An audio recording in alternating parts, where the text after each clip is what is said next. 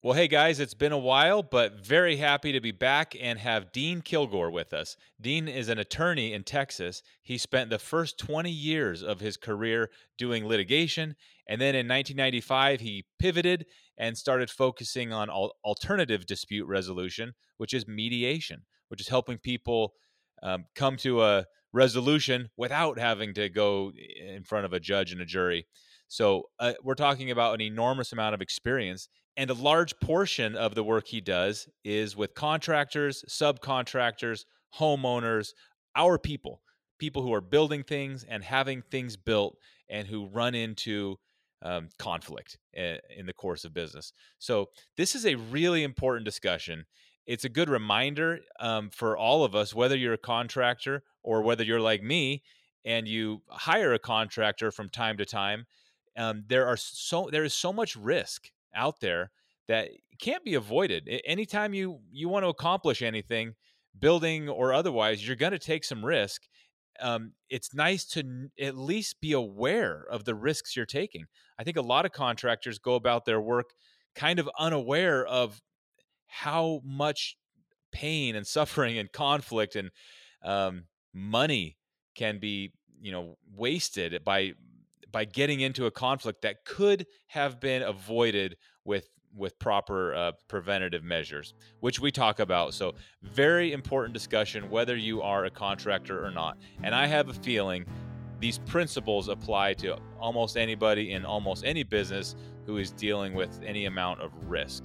So very lucky to have Dean with us. He's a part of our Essential Craftsman Academy, and he's showed up in our shop talk several times, shared his projects. He's working on blacksmithing, and just absolute salt of the earth. Great guy. Could not be more pleased to bring you this interview with Dean Kilgore. Without any further ado, let's get into it.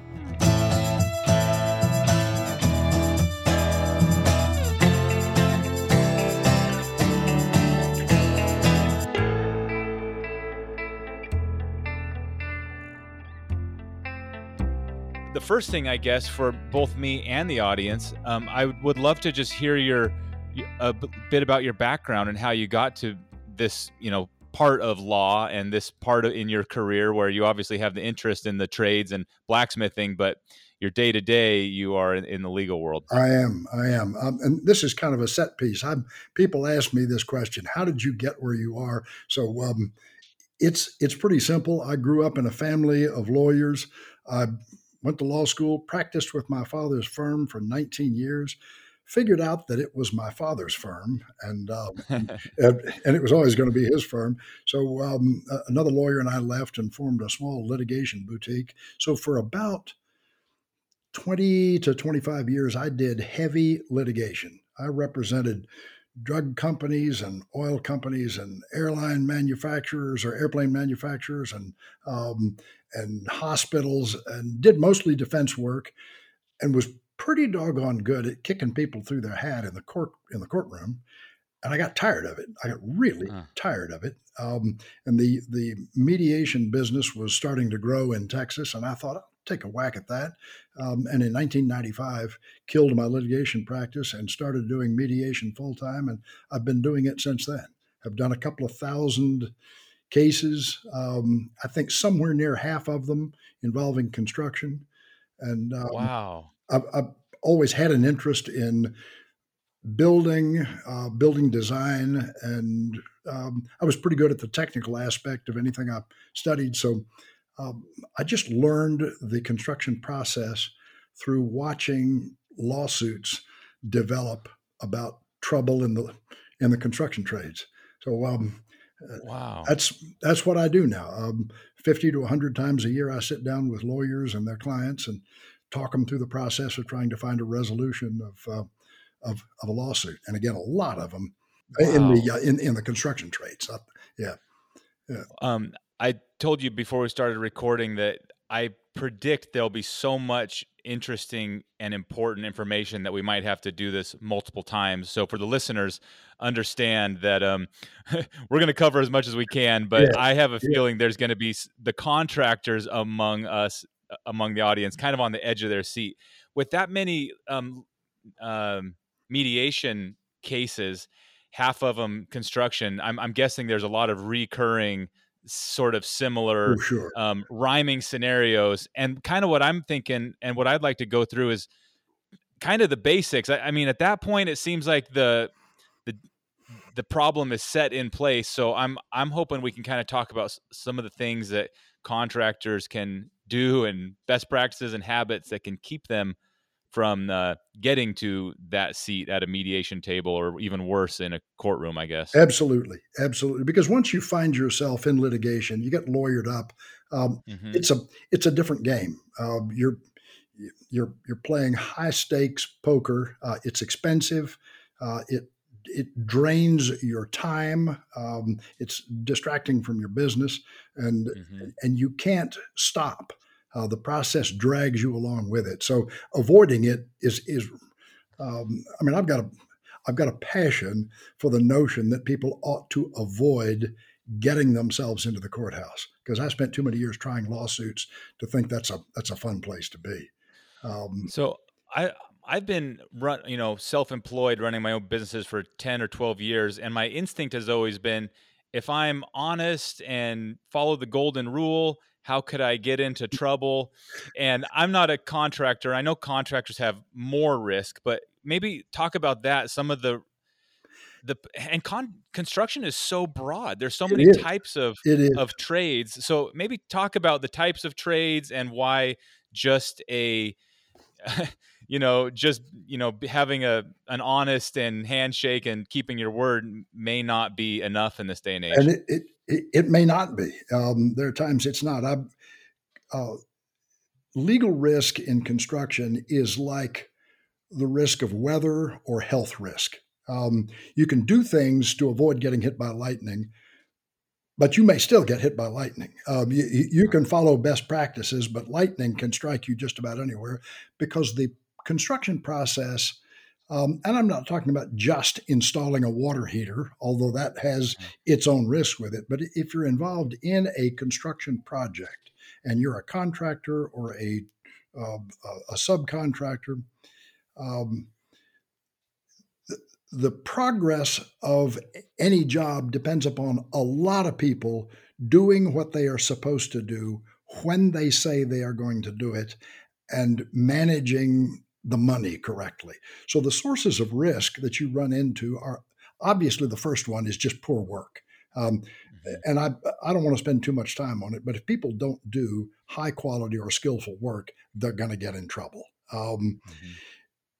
Skillful work isn't always enough to keep you out of trouble because you can do something skillfully, but you may not be following the construction documents. You may build Mhm. something well, but it's not what's designed. And Mhm. that can get you in trouble. You can build something on top of what the last guy built because you're adding always in a construction project. And if you're not aware that the last tradesman has an error in their work and you're building on top of it, you can end up owning that mistake. So, Oh. um, if somebody has built something that later fails and your work is on top of it, there's no guarantee that somebody won't make a claim. And lawyers are very good at making claims, whether they Mhm. can support them or not, um, that your work contributed to the failure.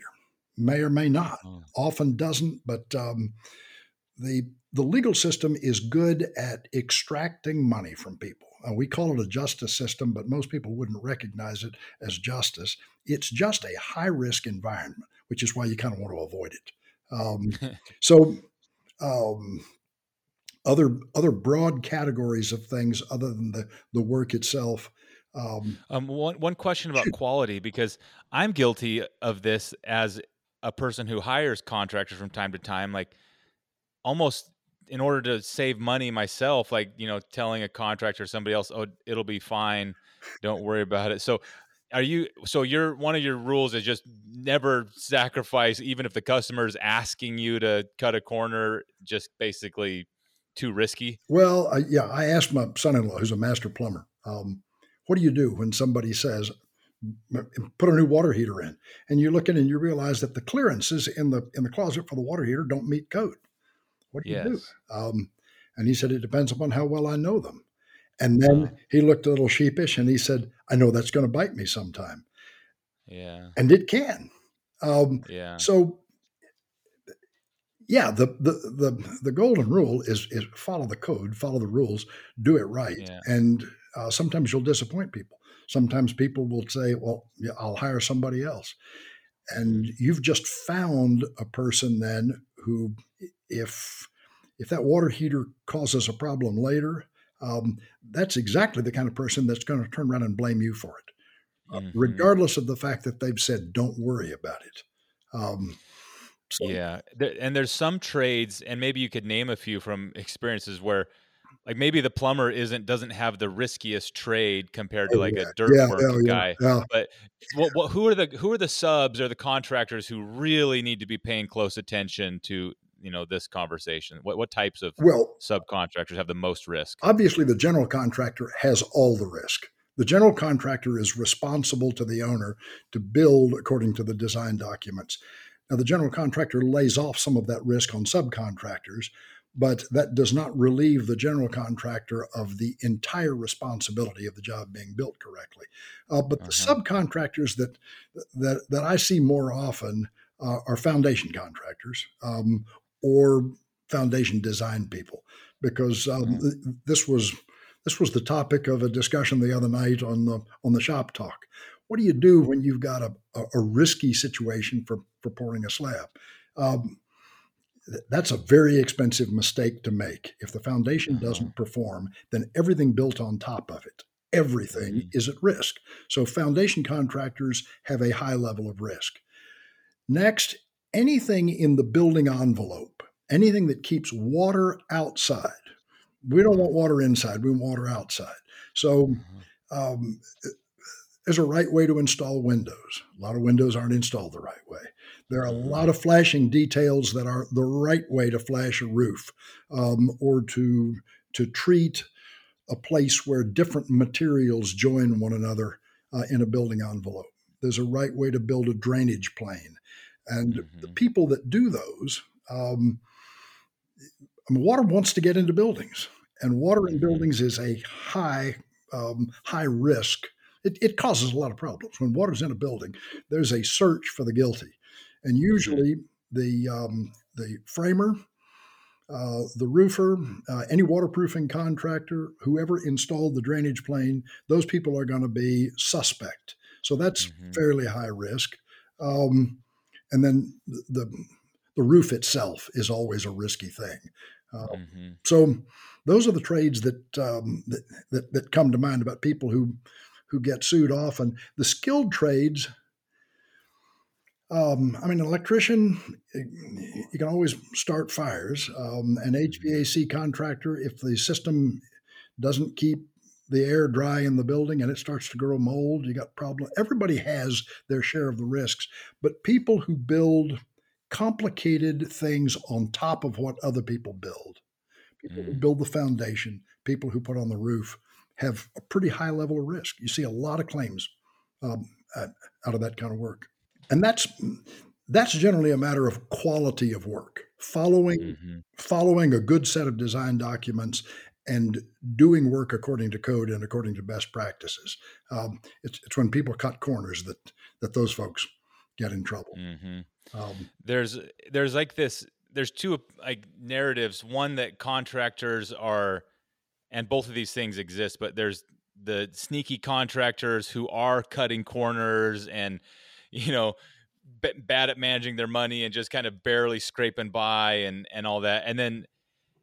And that exists and people can get in trouble with those, but I think coming from a family, as the listeners know, my dad's a contractor my whole life, and so I have much more loyalty in my heart to the contractors and how customers can they can beat up a contractor pretty bad. Like, I've got this friend who does granite countertops, and he tells me, like, every time they go in a house to remove the old Formica countertops, he's like, the people just freak out because they're not used to they basically just like kind of rip them because there's these little plastic tabs, and he's just explaining, like, right? it's perfectly normal, we do it like probably 20 or 30 times a week, but a lot of people, they see that, they instantly think that we are just total negligent criminals for making such a racket. So point is, a lot of I can see. I feel like got a foot in each side of the line on this. I can see Sure, both sure. sides. Where do you fall? Do you generally feel more?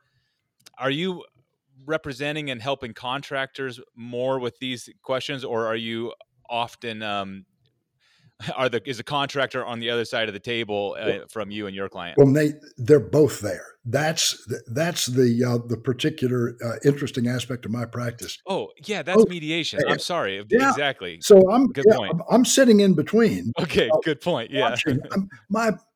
My native sense is to want to be for the guys on the contracting side because they're Yeah. more real world. Yes. But the point you make that people can get you in trouble. If there is one of those, and there are sneaky contractors out there, or simply unskilled or Uh-huh. unscrupulous, but they're not listening to us anyway. And if they are, they're not going to learn anything from this conversation. What I Right. want somebody to understand is that if you're a tradesperson working for one of those contractors, you're putting yourself at risk because Like if you're an employee for a if you're a subcontractor, Oh, I'm sorry. Okay, if you're a sub, got it. because if the general contractor managed the framing of the building and was Uh-huh. careless, and the framing doesn't follow the plan, Mhm. it may make a room, but if the electrician's got to come in and rough in the electricals in framing that doesn't follow the plan, the electrician may be on the hook to come back and redo that work later, or be Mhm. exposed for legal risk for not following the plans because the electrician put it in a wall that doesn't Mhm. follow the construction documents. So, Got it. if you're following somebody who is not of the highest quality or standards, they can create risk for you. A Uh-huh. homeowner can create risk for you by saying, "Don't worry, I want it done this way," or "Hey, can you do this? I'll pay you to." And a contractor wants to think, "Sure, I trust this person," and we all know what happens. So Yeah. people people can create risk, and if you what I really hope most contractors can do is develop a sense, sort of an internal sense of when something feels risky, and Mhm. pay attention to that. Because if it feels risky and you talk yourself into thinking, well, it's probably going to be okay, you'll revisit those decisions down the road because your gut's a very sensitive instrument. Um, So you probably have some, stories of people ignoring their gut, and I'm sure it goes both ways, contractors yeah, getting weird yeah. vibes from clients, but can you talk about that a little more? Like what type of feelings or gut what Oh, types of little red flags have you seen that contractors look back and or homeowners look back and say should have uh, should have slowed yeah, down right then? yeah. I let's see. Nothing of the sort of shifty nature comes to mind. The thing that general contractors, and this is probably especially true in commercial building, or in high end residential. There's some commercial contractors who are not unscrupulous, but they are students of their own contracts. They know that they have good lawyers, they have contracts that put the risk of the work on others wherever they Hmm. can, and they are not at all shy about enforcing their contracts. Mm.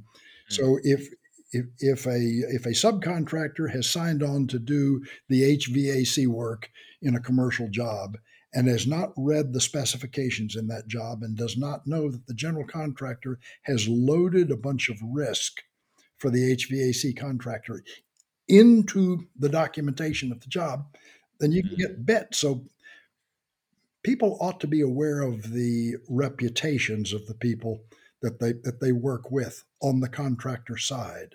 Um, Mhm.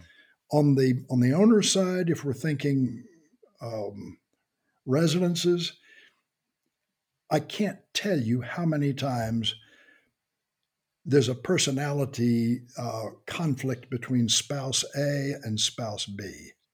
Mhm. Spouse A is the I want this done right. I want it done on time.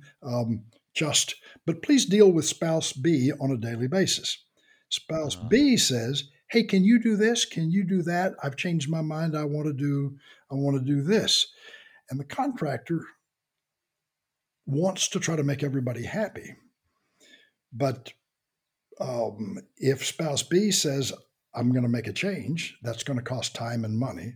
Spouse A may say, I didn't sign on for that. I said we want this thing done on time. And when the fight starts, spouse A and B sleep together. They're going to get on the same page, and the contractor is going to yeah. get a knife between the ribs. So Yes. um, when you Oh, wow. feel like you're being worked, you're being worked. The odds are you're being worked, and it may not be intentional. It just may Uh-huh. be in the personalities of a of a couple for whom you're building. So Right. there are lots of places where people, uh, a designer, an architect, an engineer, can get you in trouble. Uh-huh. You think you're following the design documents. You ask for clarification. You don't get it. The architect says, I think this is going to be fine. And then you build it, and the architect later says, that doesn't follow my documents. Um, so if you Got don't it. have good control on the communication there, um, S- Okay, so I know I've had conversations that I've heard and been a part of like this where a person could say, therefore, you document everything in email and you have a lawyer review it, but sometimes it's not always realistic to, let's say, have your own attorney review an entire contract, or even worse, someone could say, don't sign someone else's contract, use yours. But I mean, if when you're in business, you also have to you do. take jobs, you have to do that. And You so have to do that. how do you advise? Is it kind of just hone this gut instinct, or are there shortcuts that can hold up a little more or tip the scale that are relatively small, asks for a contractor? Or what are some specifics of, like, along these lines of not getting pinned between multiple parties that a Sure, sure. subcontractor can do? Um, so if you start right at the front end, lawyers are expensive, until Mhm. you wish you had one. And Yeah. and if you did something and you think, well, I didn't have a lawyer look at this, and it bites you on the fanny, Yeah. maybe sometimes you'll go back. Uh, we're not talking about people who are in the trades. We're talking about people who have contracting risk. If I'm a plumbing contractor and I'm signing a contract to do the plumbing work on a job for you, uh, if you set yourself up in business, set aside enough money to have a lawyer advise you at the front end Mhm. on how to organize your business. If it's Dean Kilgore the plumber, then my checkbook and my toys and my whatever my financial wherewithal is at risk. If it's Dean Kilgore Limited Liability Company, in most Mhm. states there's some protection. The Mhm. the people look to the legal entity, to the company for responsibility. So getting some Mhm. advice on the front end about how to protect your own financial assets from being exposed, that's a good thing to do. Getting a pretty good set of basic documents. If you do mostly residential work, and you've got a bid form that you use or a proposal form, let a lawyer look it over and make sure you've got in that what you need. So Mhm. um, having some legal work at the front end really does help. And Yeah. then this is where sometimes you got to stay up late. If the sun's down and you're tired, you still have to go read the contract you're going to sign. Um, Yeah. and the more sophisticated the job and the longer the contract and the more extensive the construction documents, the more you better be aware because there are so many pitfalls. Um, Mm. I mean, a plumbing contractor says, "Yeah, I'll take the plumbing phase of this job, and here's my price."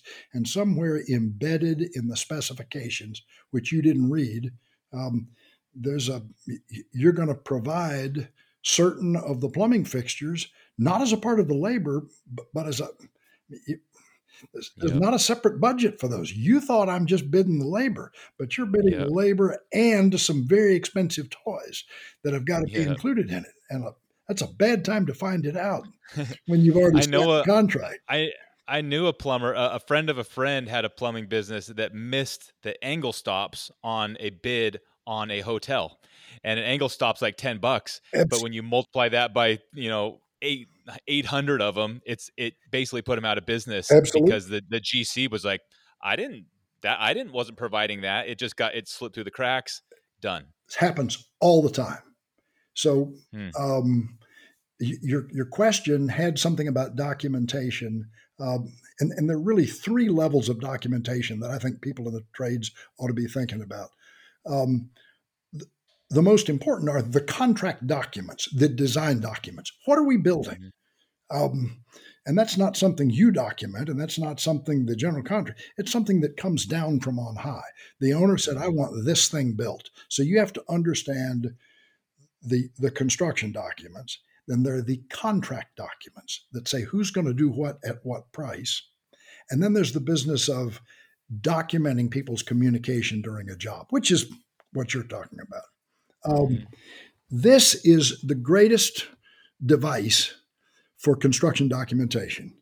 If Mhm. um, if I'm that electrician and I walk in and I'm supposed to rough in the wiring in this wall, and I say, wait a minute, there's supposed to be an offset in this wall to receive some casework, and it's Mhm. not there. And I'm here today. This is my day, and I checked with the general contractor. What do I do?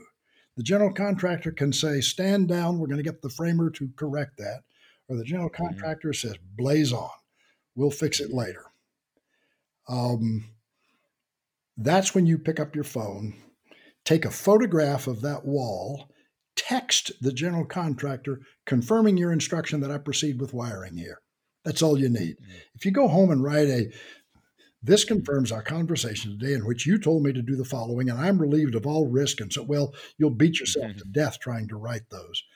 But Right. taking a simple photograph and having a direct communication with somebody who gives you an instruction, um, they may bristle a little bit, but tell them, hey, 6 months down the road, we're not going to remember this conversation. I just want to make sure we're on the same page today. Yep. And that's a great place if it if you take an owner's instruction to go ahead or to build something in a particular way, or a general contractor, and you send them a note like that with a photo, and they blow up on you, you just learn something. They're dangerous. Mhm. They don't Mhm. like having their instructions documented. Um, so it may be uncomfortable, but if you're ever in the trades and uncomfortable about taking a risk, and you think somebody else has said it's okay, document it Mhm. at least at that level. A simple Mhm. photograph, an email, or a text saying confirm that I'm supposed to do this, and then if you're comfortable, build it and let's see what happens. Um, That whole concept of passing the risk around and take that really is such a huge part of construction from the first minute, because even when the owner or developer, whoever wants to do a project, that's the question: how much will it cost? Nobody knows the exact answer of what it will cost. Every single person is taking their best guess and then adding whatever they value the risk of who knows all what. And so I have never thought about it like that, but that portions of that risk get chopped up and passed around and pinned on other people throughout the whole project. that's one of the greatest bits of understanding about risk in construction. It's chopped up and it's diced and it's Uh-huh. parceled out by by separate contracts, by the way people price things. Mhm. So uh, the the pricing, the fact that you say you take a guess, um, you add a little fudge to it, and you think, okay, this is how I'm going to price it. Clarity in pricing Mhm. is at all levels enormously important. Mm. We'll go back to the plumber installing a water heater. Somebody calls and said, "Hey, what do you get for installing a water heater? $250." then you show up, and they meant moving the water heater from here across the kitchen. They meant not putting a new water heater in and now Yeah. fight starts. Well, you gave me one price. So clarity in what's included and what's Hmm. excluded is enormously important. And then sticking with it. I think if you're in the trades and you give somebody a price and you underbid, learn to eat it. Don't try to make Okay. it up, because people will figure it out. People will find out that you're trying to alter your pricing, and it may feel better for a little while, but once they're on to you, you're you're exposing yourself. And those are bad kinds of cases when you've got a price in writing and you're caught billing Oh. somebody for something else, especially more than that price. Judges and juries don't like that at all. Oh, so you're saying just eat it, fall on your sword, and that's your cheapest way out potentially is to just Absolutely. not sneak in another bump on Absolutely. the billing. Mm, Absolutely. Which is why clarity in pricing is important. Um, mhm. if you think, and the basis for the pricing, people will, we all know there are multiple ways to price things. Do it on a time and materials basis, and I got no idea what it'll be, but I'll charge you for this much per hour and this. Well, that's the safest way for a contractor. At the opposite end Yeah. of it, there's a fixed price. I want to do this Okay. job for X, and here's what I'm going to do, and I've got the risk.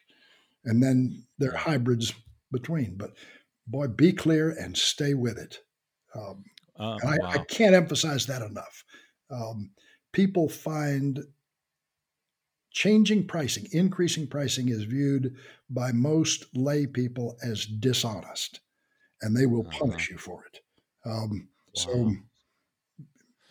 be careful about your pricing.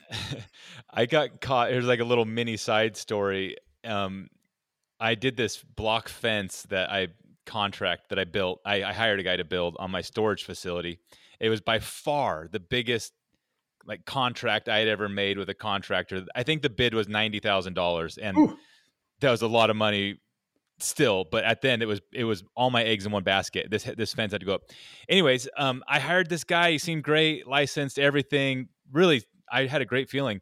And the first day his crew came to work, um, well, I'll cut to the chase. On Saturdays, he had like 30 guys show up, and he came with like a big manila envelope full of cash and was just like paying all these day laborers, probably illegal, although that's not the point. The point is that he was really doing it just not the way I was expecting. And about 2 weeks into the project, well, first of all, it took him way longer, but he came to me and said he needed another $10,000 to finish it.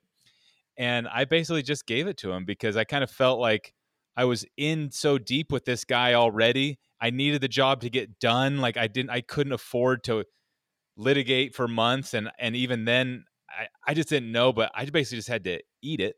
I guess my lead to this question, aside from supporting your point there about following your gut and price increases being a red flag, it was about timing because this job took forever, way longer than he originally told me. He said it would take 4 weeks. And I was like, that makes sense. I think it took 12 weeks, maybe longer. I can't remember, but it was really terrible. It cost me a ton of money and it was a huge problem. And I know sometimes that can be out of the contractor's control, I guess, but I don't know. Also, it's a sign of a disorganized contractor. So to what extent can you control, or how do you kind of control the risks around timing from ooh, both sides of the aisle here? ooh, big, nasty topic, because Yeah. delay claims in big jobs, high end residential jobs. And when I say high end, I don't mean that expensive houses are more important than inexpensive houses, but people that can afford expensive houses can afford lawyers. Hmm. People that have modest houses typically can't afford lawyers. So, unless you really butcher a job on a smaller home, the legal risk is lower because people just want to avoid the courthouse. as you move into people of means, they have expectations. So that's why I'm talking about high-end homes and commercial jobs. There are expectations about time, and often there are penalties in contracts for not meeting. Um, and you talk about shifting risk around uh, Yeah. in a job.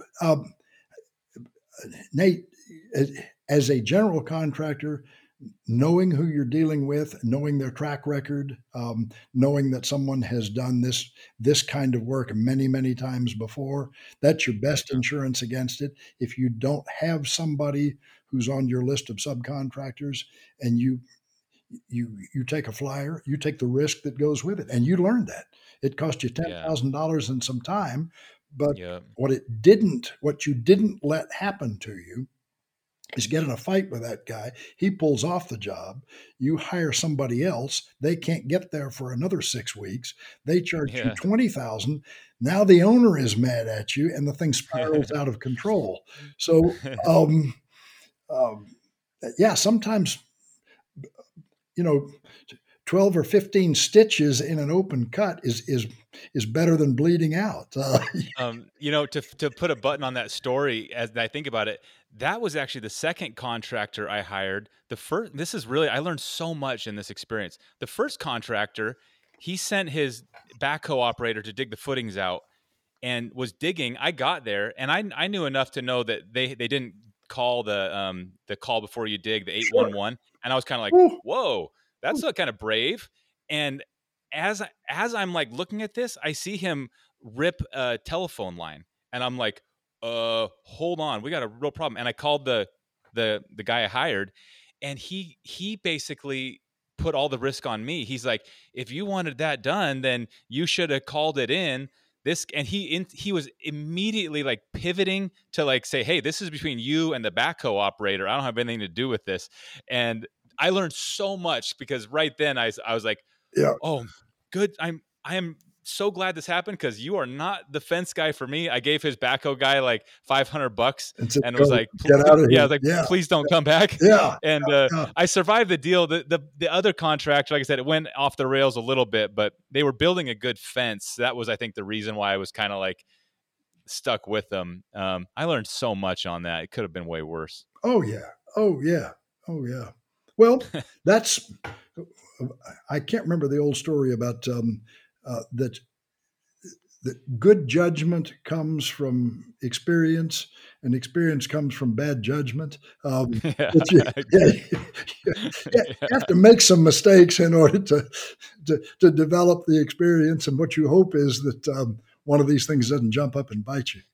Uh, there are some people who are kind of nasty who will, and I'm thinking about homeowners, let's say, but I'm sure there's other contractors and subs who are the same way, who almost look for people they can kind of take advantage of. And I've heard horror stories yes, of owners who will find a contractor and just abuse them, yes. and what do you do, or how do you protect against, I don't even know what specifics are there, but I guess all of these things generally can help, but there are some really evil people who just want to There take are, advantage. there are, and I don't mean to rag. There are contractors that do that as well, Yes. who hire subcontractors and then abuse subcontractors. There are owners that do that. There are subcontractors that sign up jobs and then, of course, you're generally at the bottom of the food chain. It Yeah. because the subcontractor is the last one to get paid, which means it's harder to abuse people from that position than it is Yes. if you're in the check writing position. So owners Yeah. have the power of the checkbook, and general contractors have the power of the checkbook. Again, develop a sense of whether or not this is somebody you want to work with, and get out. Hmm. If it starts to go bad and you've got an off ramp, take it, um, because the longer you hang around, the more skin you've got in the game. And Hmm. those people, this is hard. I mean, this affects people's income. You've got your schedule set up, and this is a job that's on your book. It's time to do it, and you decide, I don't want to do this. Um, Hmm. it can it can hurt, but it's not going to hurt as much as when the constable comes and serves the paper in the lawsuit, and you realize Yeah.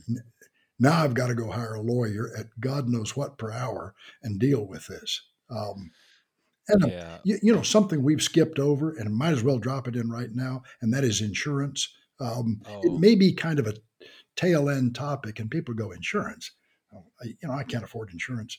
Um, a little primer on insurance in the construction trades. Um, Insurance coverage questions drive lots of construction lawsuits. 15 people have been sued. The lawyers are always looking to see who's got insurance and what does it cover. And it's amazing how the mm, claims start drifting that direction. mm, The most important thing you get out of having an insurance policy that covers at least some aspect of your business is a lawyer. The insurance mm, company will engage an attorney to represent you. And then it becomes the insurance company's problem how they get out of the case. mhm. Whether or not they write a big check, a little check, no check at all, there's a lawyer working for you.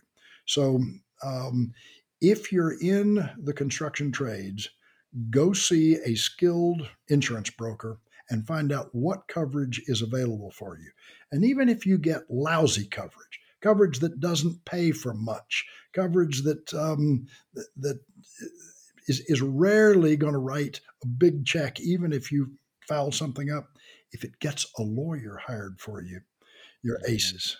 Um, mhm. because you're avoiding that massive expense of being in a lawsuit on your own nickel. Got it. So that's one of the greatest benefits of having some insurance coverage. And you need to have an agent or a broker work with you to tell you what kind of coverage will have the highest likelihood of getting an attorney engaged for you. If you and then it's like everything else, it's expensive until you need it. Yeah. And when you need it, it is a blessing. Um, Um, about payment, I know that a lot of this pivots around who gets paid when and how billing is done. What do you think is the way that contractors should what's normal for how billing's done, and what is a red flag for if someone's saying they want payment in this or that way? What are the different ways it's done? What do you think is the best way, and what ways are concerning in okay, terms of well, so contracts? and when you say ways of being paid, do you mean the time of payment or Well, the I don't or, like, for example, I hired a guy to build a kitchen for me once, and yeah, he said, "Okay, I need half up front." right? And I wrote the guy a check for like $8,000. Had never met him in my life, and I just had this like sick feeling while I was writing him this check. And I know this, I'm violating probably one of the rules right here, but that was probably not wise. And at the same time, from his point of view, he was going to buy all this lumber and stuff. So I don't know. I guess like how much upfront and at the end, and how what do you feel like is the ideal way that contracts should address when contractors, pull draws and pull payments and such? So it's obviously different for a general contractor in their dealings with the owner and subcontractors in their dealings with the general contractor. You're right. There are lots of different ways to do it. Um, Reputation of the Hmm. contractor is paramount. If there's $8,000 worth of material at the front end of a kitchen remodel, um, then it may be appropriate for the contractor to ask for that. What it does tell you is that the general contractor doesn't have his or her own money in the game. It means they're Hmm. using your money always. That's a bit Hmm. of a red flag. They can get out in front of you, and you're relying upon them to spend your money on your job, not on the last job that they're trying to finish up. So, Yeah. um, speaking from an owner's point of view, having a good, clear contract, having the general contractor say to you in writing, "This is what this job is going to cost. Here is how. Here's how I'm going to charge you, and the money up front is going to be spent on materials for your job." There's some general contractors that'll draw their profit. The first thing they draw is their Mm. profit, and then they worry about how they finish the job later. Those are dangerous Hmm. people to deal with.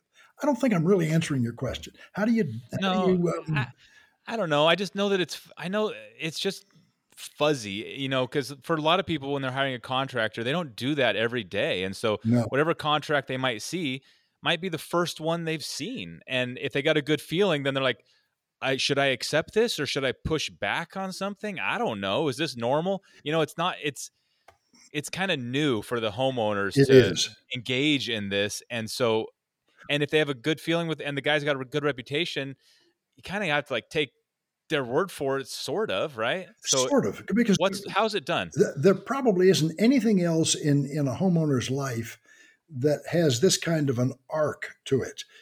You don't go to an automobile dealership and say, "Hey, listen, I want to buy one of next year's cars," and they said, "Okay, well, listen, why don't you put down about $10,000 and we're going to put it in a pool, send it to Ford, and they're going to be designing the pickup trucks, and you'll Yeah. when the new trucks come out, you've got your place in line, and this will be a part." Nothing else works that way. You write a check or put it on your credit card, and you take it Right. home.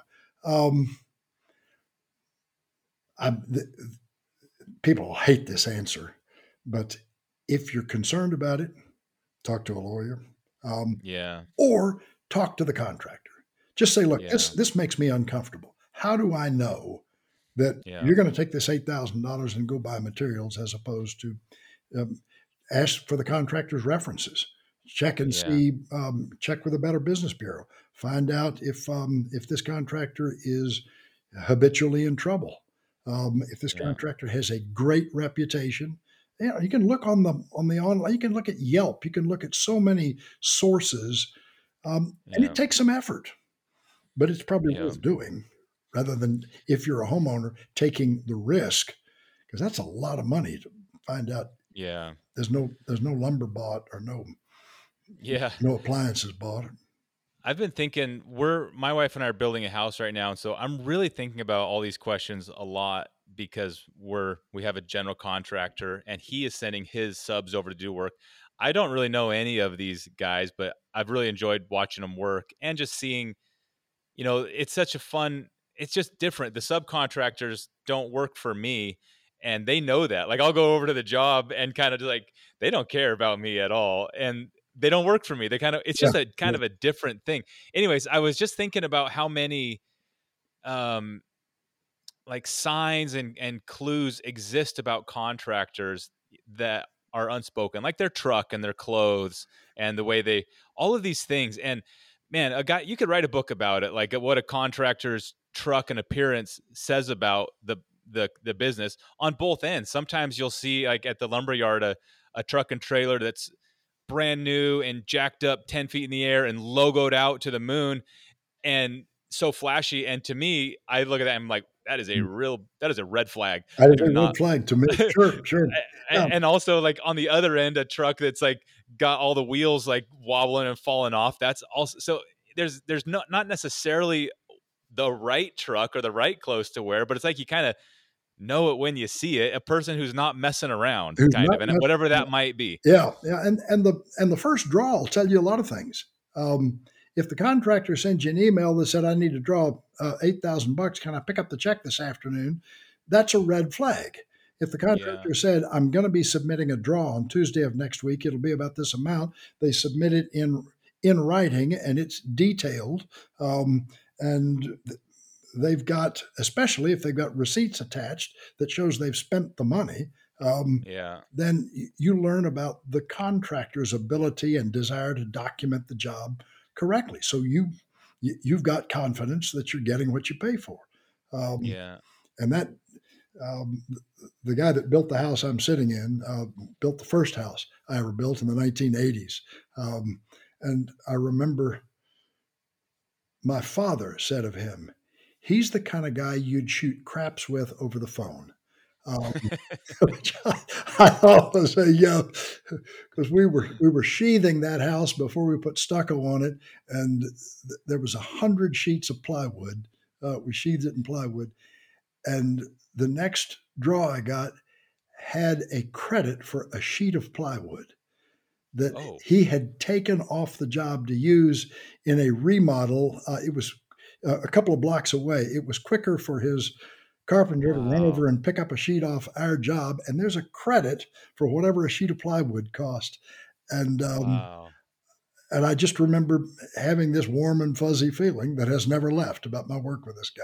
So, Yeah, and from then on, you just relaxed completely. yes, Like this person is I don't have to stress about this anymore. which Nate, this is something that works from both sides of the equation, both owner and contractor, and that is the quality of the relationship you have with your customer or your contractor.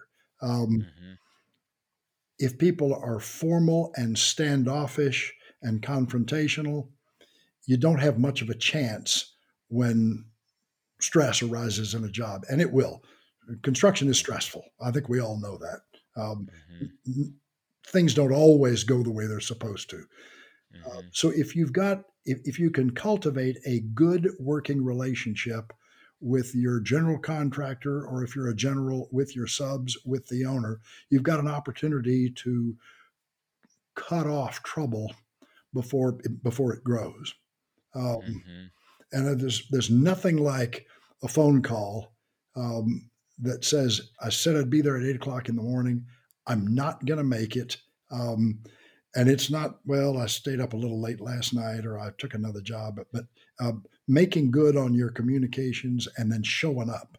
Um, Mhm. if there's a mistake, fixing it before it gets to be a big, you can head off so much trouble. Not all of it, not the sneaky part of it, but you can Yeah. head off a lot of trouble just by the quality of your communication and the quality of your relationships that you build on a construction site. Which Mhm. is one of the reasons I have enjoyed building a couple of houses, getting to know people who love to do good work, and then Mhm. showing appreciation for the work they do, taking taking my role in that, letting them know that Mhm. I appreciate that they show up, and that they don't dog it on the job, that they put their Mhm. effort into it. Um, Yeah. yeah.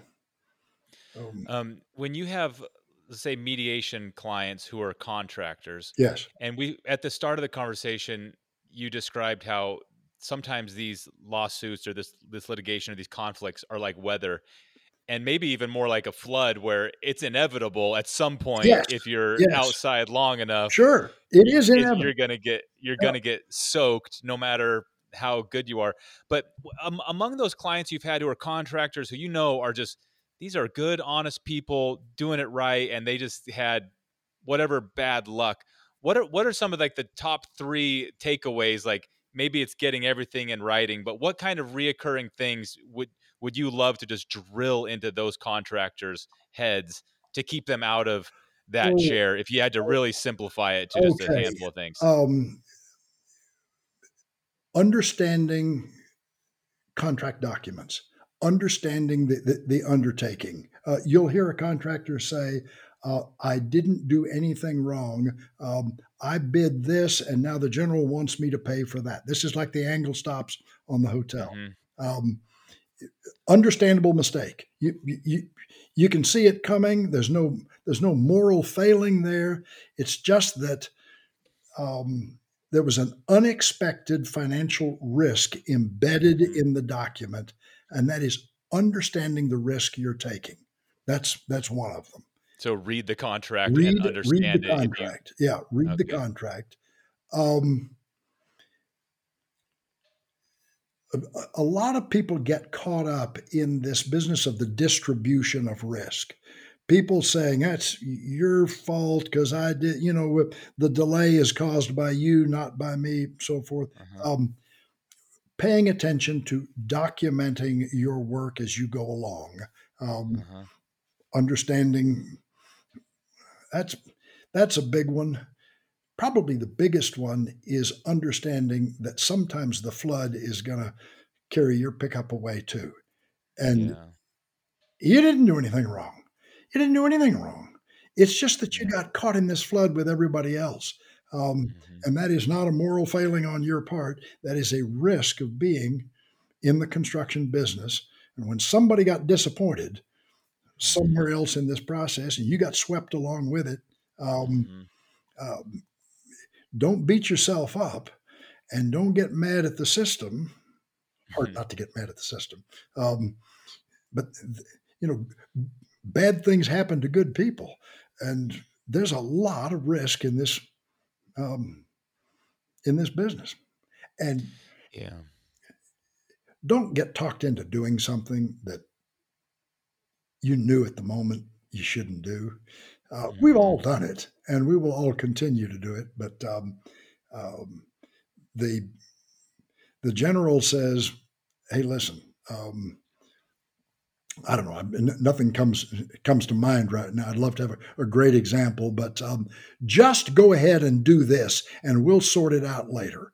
You got, Right. boy, it's just so hard to sort it out later.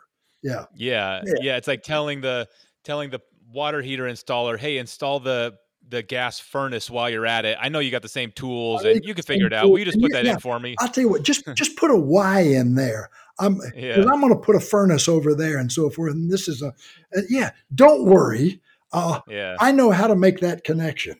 Well, yeah, yeah, you ought to worry. Yeah. You get yeah, talked into doing something you know in your heart of hearts you shouldn't do. And you did it because somebody who seemed nice asked you to do it, or somebody yeah, who had leverage against you told you to do it.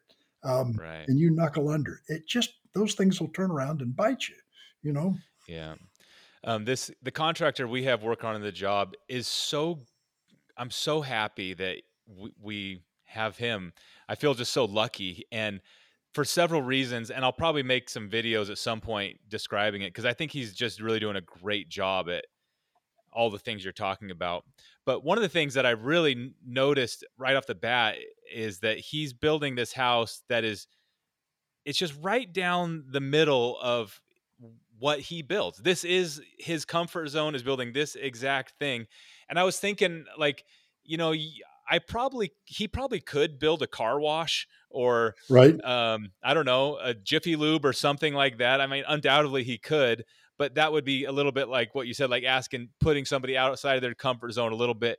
And I just, that feeling of having the right person doing the thing that they are the most proficient at is that's really great when you have a contractor like that. They're there doing the thing that they know how to do better than anybody else, and you're not twisting their arm into doing something that they never wanted to do in the first place. They're just Absolutely. kind of out of Absolutely. their And out of their lane.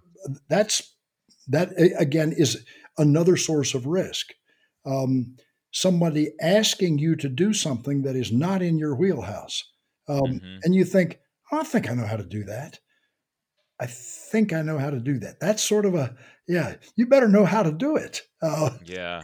Or you better hire somebody who does know how to do it, and partner with somebody if it's not in your wheelhouse. You take risk if you step outside your comfort zone, unless you Hmm. price it and learn how to do it.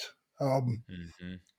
that's a different kind of construction. The real tricky, quirky Yeah. stuff.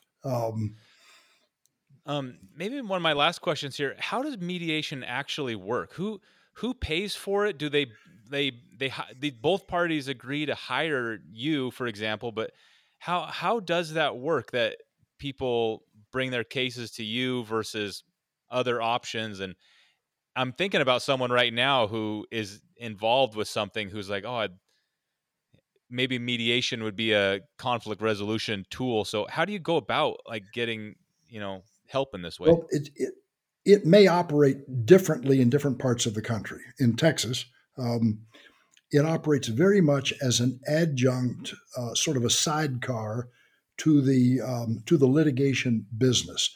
Um, Almost every case, well more than 99% of the cases I have, are fully lawyered up. Parties are represented. They're typically in litigation. Sometimes litigation hadn't started, but they're getting ready to. And the Oh. lawyers look at one another and say, shall we take a rip at getting this thing resolved? And the lawyers Oh. then engage me, and then they'll split a fee, and we'll set a date, and they'll send Huh. me information on the case, and I'll invite people either virtually, do it on Zoom, or in a Uh-huh. conference room setting, invite the parties and their lawyers, and we'll spend a full day talking through the project and the risks and the litigation risks and their different expectations and wants out of the lawsuit, and see if we can hammer together a settlement that works for all the Huh. parties.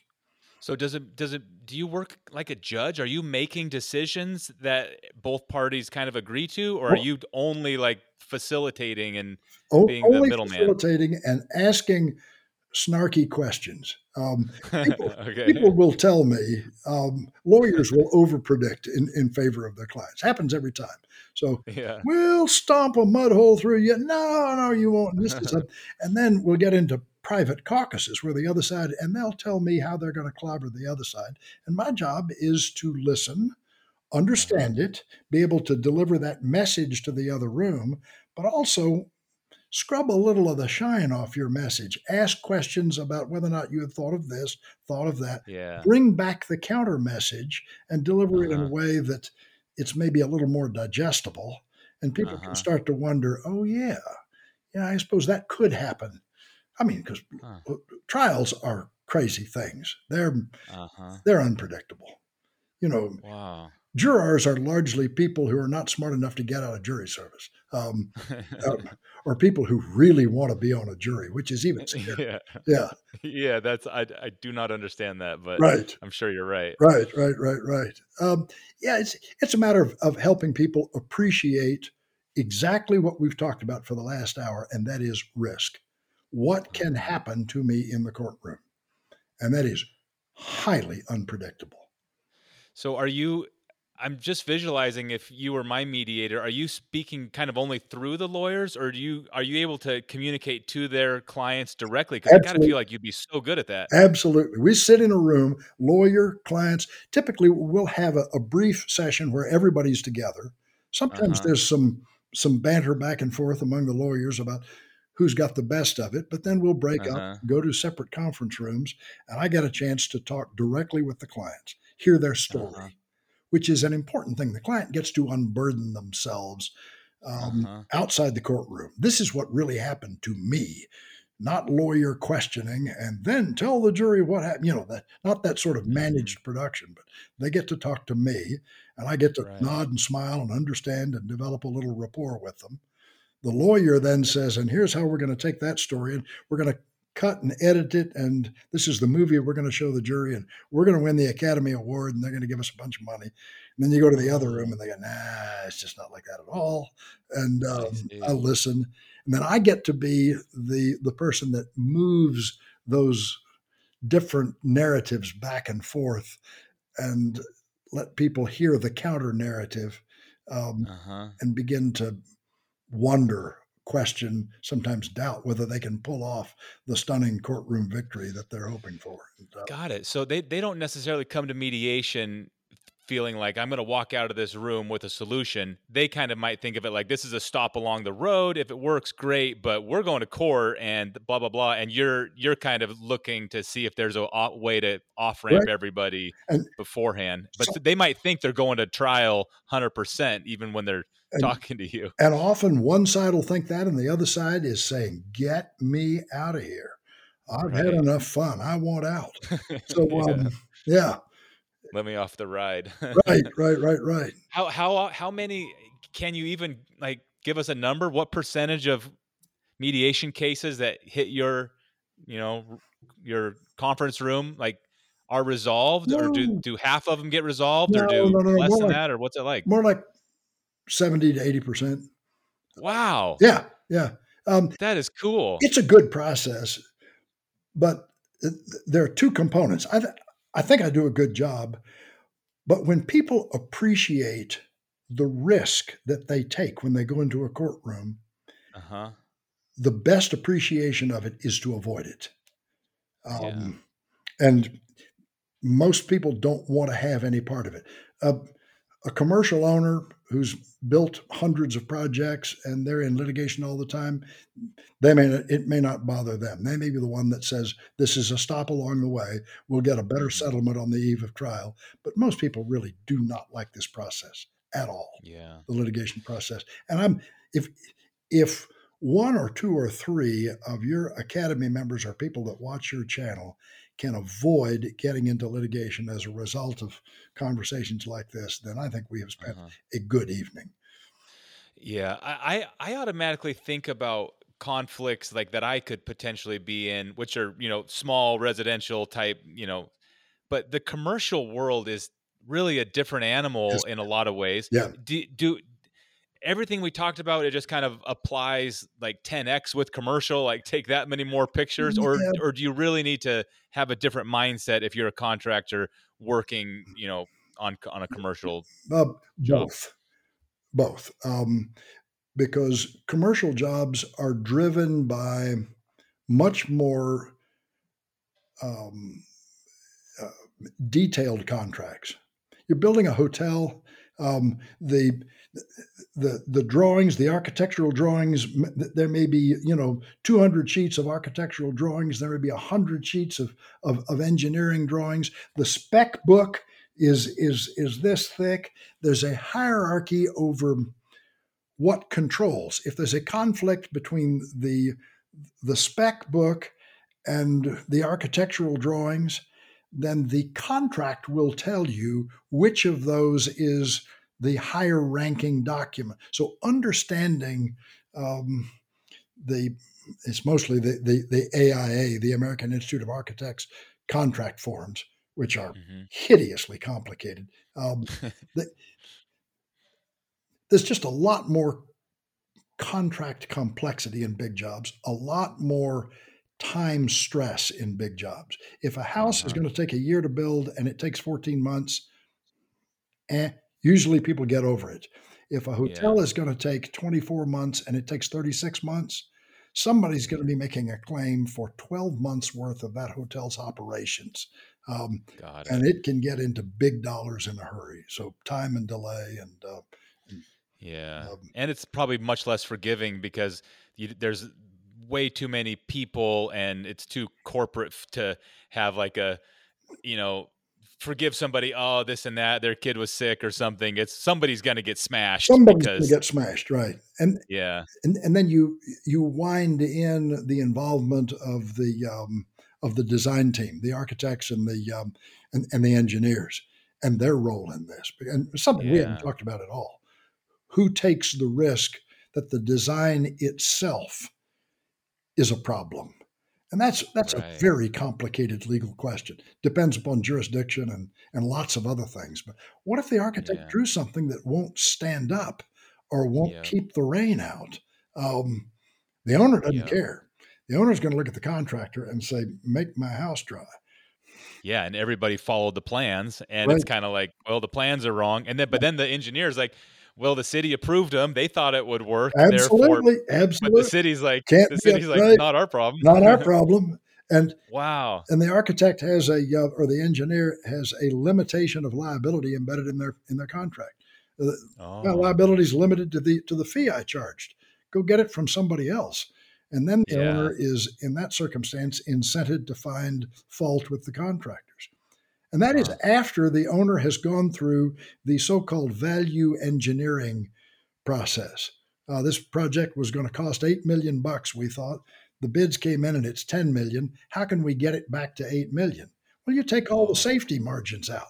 You take all of right. the things that make it a really good building and turn it into a marginal building, and then there's no room for error anymore.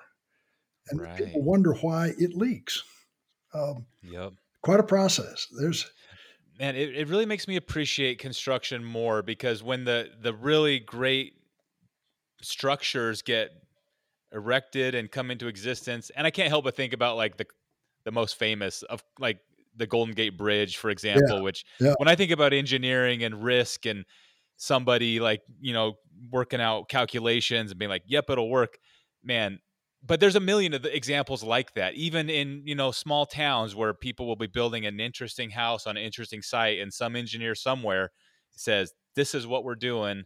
And they say, and everybody says, okay, that is okay. just, it's just a beautiful thing, It is that things get built at all. it is a beautiful thing, except when it isn't.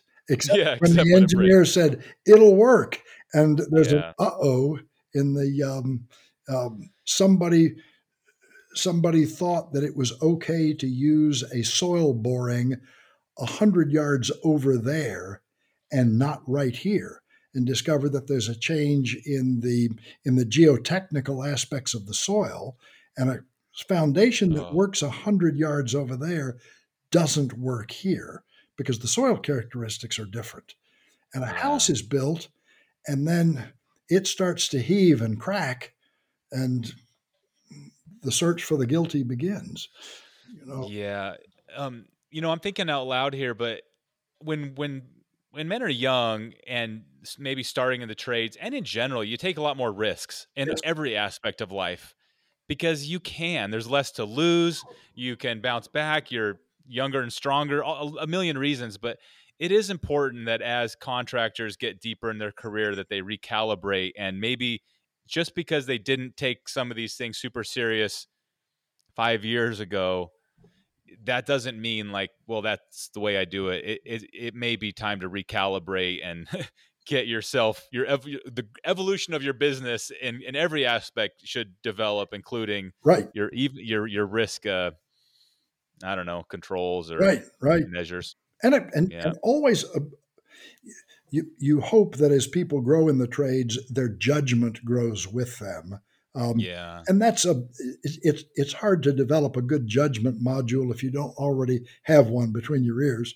But I'd say work on it, pay attention to it.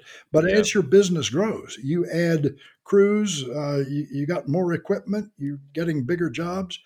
Go back and revisit with lawyers and insurance people your overall level of protection. Get hmm good advice about what you're doing to protect yourself from legal risk because one bad job can wipe you out. Um, yeah, exactly. Well, here's what I want to do, Dean. I have a feeling we will do this again, and I'd like the audience, the listeners, if you have specific questions, put them in the comments. Dean has really offered, and he's part of our Essential Craftsman Academy. He's contributing there, and at least as what you told me a few months ago, you're really well. Obviously, you're going out of your way to educate and keep people from having to hire you. You're shooting yourself in the foot business wise, oh but yeah, yeah. There's you're plenty of work. Here's what I would like to say: general questions, I'm happy to answer. Not to yes, be confused with giving legal advice on specific instances of contracting issues because yes, I can't. I'm not.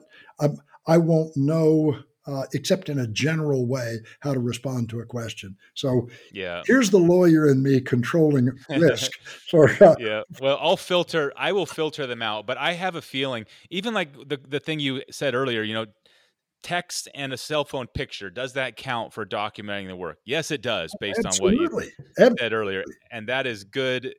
That's very doable, um, practice that someone can add to their routine that could potentially save them, or documenting a phone call.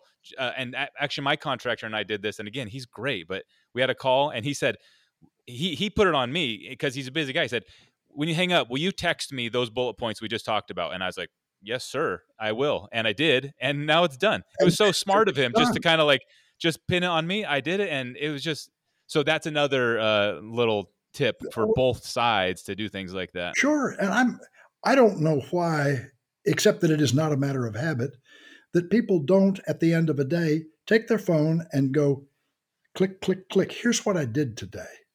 Yeah, It's you don't have to remember that. You actually have a photographic record of the work you accomplished in a day. So if there's a 6 months down the road, somebody said, "Well, I couldn't get the roofer in because you weren't finished with this." Yes, I was. A couple of photographs at the end of every day fix a lot of problems like that. So yeah. yeah, Yeah.